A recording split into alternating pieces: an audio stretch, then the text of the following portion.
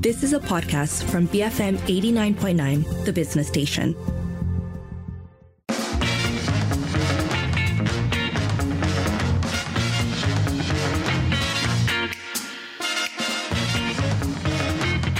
It is 5:46. It's time for Trending Today, where a hot button issue. We're asking, does the current generation just have it more tough? So this comes from a tweet by Nur Azambuddin, who says, I feel like the current generation just has it harder compared to our parents' generation, don't you think? And then they go on to talk about things like rising cost of living, the job scarcity for fresh graduates. And this post essentially sparked a very robust conversation, both for and against this argument. Yeah, and right, when looking at how far this tweet had traveled, it was some 500,000 views on it. But I must say that what Nur Azambuddin did was to flip a kind of notion that actually younger people have it easy. And they have it easy because of choice. They have it easy because there's material wealth and so on. But there's all these paradoxes baked into their current situation, right? You could have, in fact, too much choice, or that there's, in fact, now much more competition. An earlier generation that, when it was tough to get into university, but in a time when even having your A levels or O levels, marked you for success in the world because there were so few people with any kind of formal education. And so, the current generation, I would say, has it tough, but it has its tough in particular ways. No, and I think that's exactly the point that is coming through in so many of the responses, right? So to the people saying, yes, it is tougher today, there are all those things that are being brought up. So Shah Fazreen, for instance, says, true, sometimes even the daily needs uses up so much of my salary, and this doesn't even include savings. Even when you're just back to basics. We have Farid Muhadi saying, it's harder now because there's much more that's needed to keep up. A car, house, internet, bills for this and that, education certificates, the variety of food, a variety of entertainment, they all need money. More things to keep up with, more money is needed. During the time of our parents, not all of these were important. Well, not all these things were available for starters. But, I don't know, is the conversation largely driven by the sense of relative deprivation, right? There's so much in the world to consume, and I don't have enough money to buy or purchase those things, that it's all about money, rather than when actually it's something in my generation, when I look back at the previous generation, right? My mother's generation, she was born kind of just before the Second World War. Even my grandmother's generation who lived through World War. So that was the conversation. When we talked about how easy it was that I lived in a post-war world with relative peace, whereas somebody like my grandmother lived through 2 devastating global wars.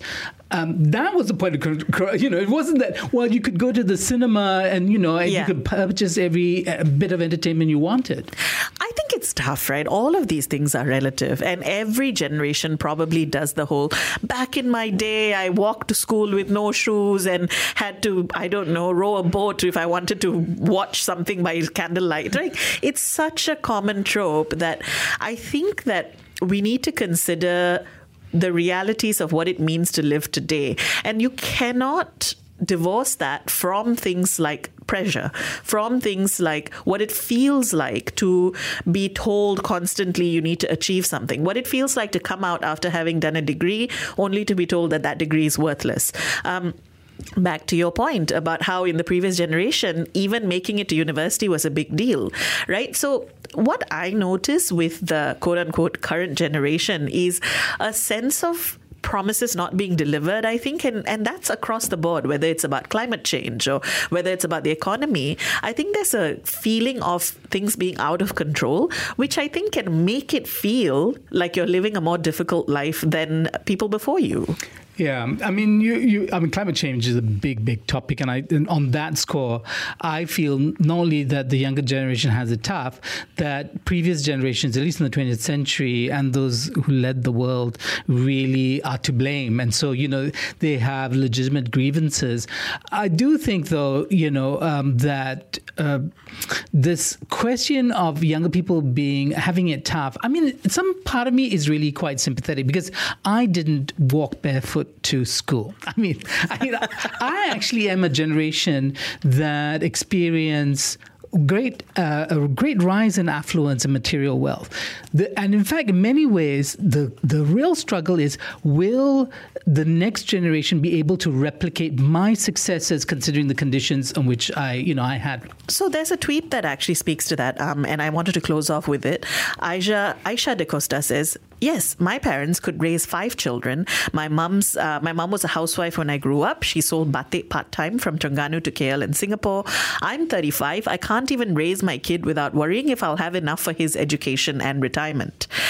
So I do think that there are many things that are different now, right? Even what is considered concerns have changed. All of which to say, we want to hear from you. Do you agree? Does this current generation just have it harder? You can call 77332900, send us a voice note or WhatsApp 018-789-8899, tweet us at BFM Radio. Be free, Malaysia. BFM 89.9, the business station. It is 5:53. You're listening to the Evening Edition with Sharmila and Sharad. On Trending Today, we've been talking about a tweet that says, this current generation has it more difficult than the one before. So we want to hear from you. Do you agree? Does this current generation just have it harder? You can call 77332900, send us a voice note or WhatsApp 018-789-8899, tweet us at BFM Radio. So Samuel sent us a little visual aid. It's a sort of a diagram that essentially shows the cyclical nature of how people feel, right? And it suggests that when people go through tough times, you basically build stronger people, which then lead to good times, which lead to people being more, well, this uses weak. I would like to say maybe fragile, perhaps. And then that leads again to hard times, which I found interesting. I'm not sure if I entirely agree, because there's something about the narrative of tough times creating tough people, and that's a good thing, that I often find quite difficult that it doesn't sit with me always. Yeah, I mean, I think there are many tropes or ways of thinking about good times and bad times, how we utilize those good times, right? So there's also this famous saying about the first generation makes the money, the second generation spends. Yes, that's right. And then I don't know what happens to the third generation. And then it's frittered by the third generation. Right, yeah. Squandered. So the idea is, again, the question of resilience. If there's a conversation among younger people today, it would be how to be resilient in current times, right? How do you approach work when work is shifting in radical ways at a speed that we haven't seen in a long time because of a variety of things, including, say, and we've talked about this a lot, which is artificial intelligence. The rate of change has made it more difficult to plan for the future and to kind of negotiate it. So, yeah, maybe every generation, requires its own set of tools to negotiate their time. I like that, actually. I like that perhaps we cannot be applying the solutions and tools from the previous generation wholesale to this current one, because I think sometimes that's the problem. When parents or grandparents or basically anybody from a previous generation goes, well, you have it easy, that's because they're applying a very different lens to what easy might mean. Haris says, there were only 20 plus over million Malaysians when I was in kindergarten. Now there's twice as many when you think of competition. Yeah, competition, I think is a big issue when it comes to life chances. Maybe people and populations growing much more, at a rate faster than, say, the opportunities are, especially on the top. There was a generation for which the top, the sky was the limit. There was nothing on the top. They were the first. My father was a generation of, when they were Malayanizing the civil service, the Navy, where my father went, and so on. So there was this this opening up because we were coming out of colonialism into independence. So, yeah, there's that. I mean, Asfar said something I think is quite interesting. He says we shouldn't be comparing hardships. What we define as hardships differ from one generation to another. But the question really is, Asfar, how do we not, if we're not comparing ourselves, in time, then we're also going to be comparing ourselves across space, right? So how young people in Malaysia today compare to young people in a Singapore or Vietnam or in India or China today will be a point of comparison. I agree. I agree that we shouldn't be comparing hardships. I also think, though, that people look back with a sort of a different lens, right? You paper over the times when you didn't make it so much, and you remember the times when you were resilient, and then you look at somebody younger than you and go, hey, I survived this, why can't you? And I think that can be a little bit of an unfair way to judge this. Munif says, it's too broad to say a whole generation is having it better or worse. Also, what's the gauge in relation to which generation? I don't think you'd rather fight a katana-wielding, bicycle-riding Japanese soldier as opposed to lazing around all day watching anime. Previous generations also had to be super educated, super talented, insanely special, or downright courageous to even have a chance to be famous. These days, one just needs to record their idiocy and be set for life. Hardship is relative, even more so when lumping together generations of people into groups.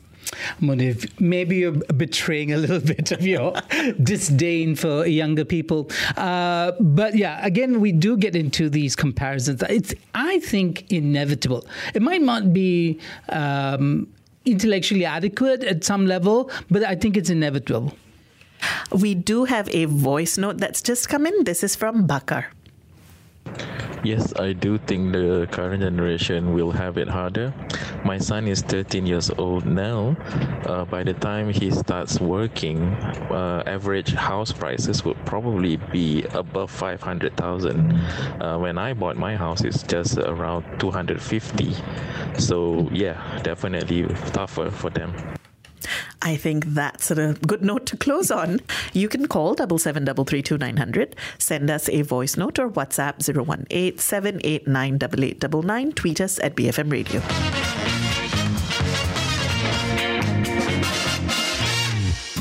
You have been listening to a podcast from BFM 89.9, the business station. For more stories of the same kind, download the BFM app.